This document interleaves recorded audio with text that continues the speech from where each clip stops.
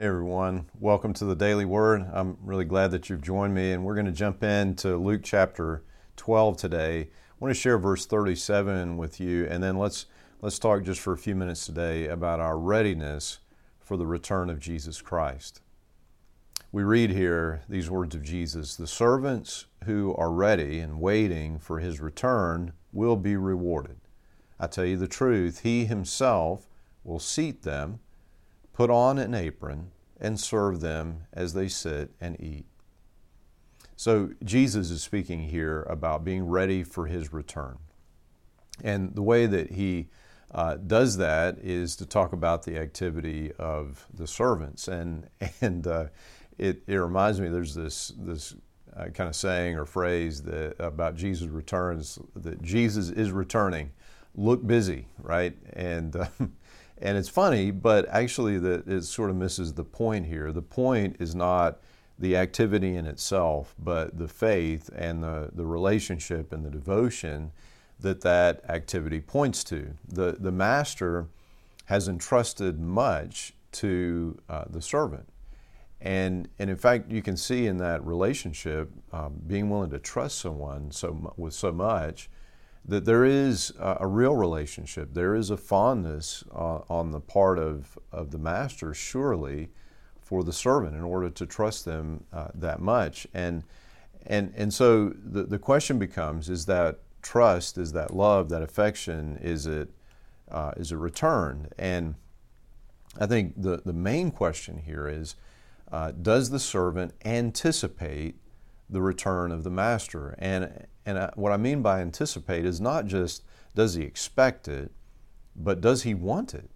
Does he want the master to return? There is such love in this relationship that the master will actually serve a meal to the servant, which is, to say the least, highly unusual for a master to say, "Hey, why don't you have a seat? I'm going to fix you something to eat. We're going to have a great feast here. Just want you to enjoy." Highly unusual, and yet this is exactly what Jesus promises and wants to do in love.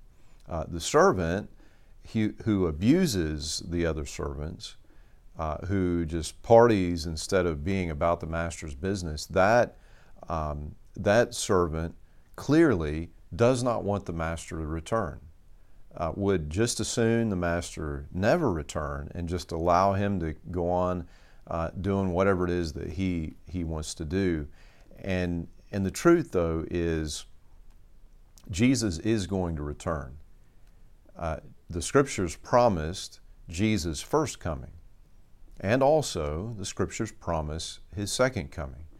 So we know that he's returning. Now, we don't know when, and we don't know if it will actually be within our lifetime. It may not.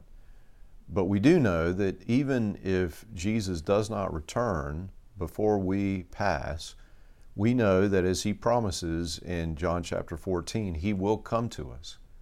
That in death, he will come to us and take us to be where he is. And so one way or another, Jesus is coming to us. And the question is, do we want that to happen?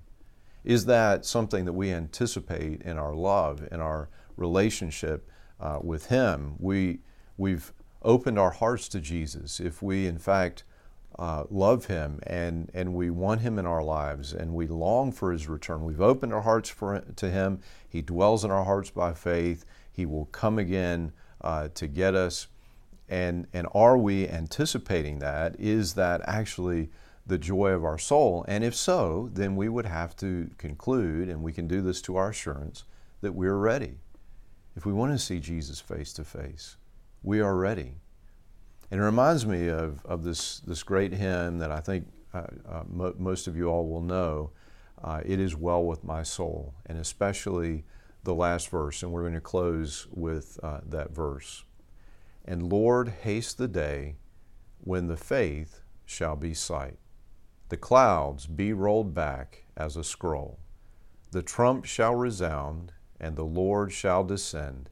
Even so, it is well with my soul."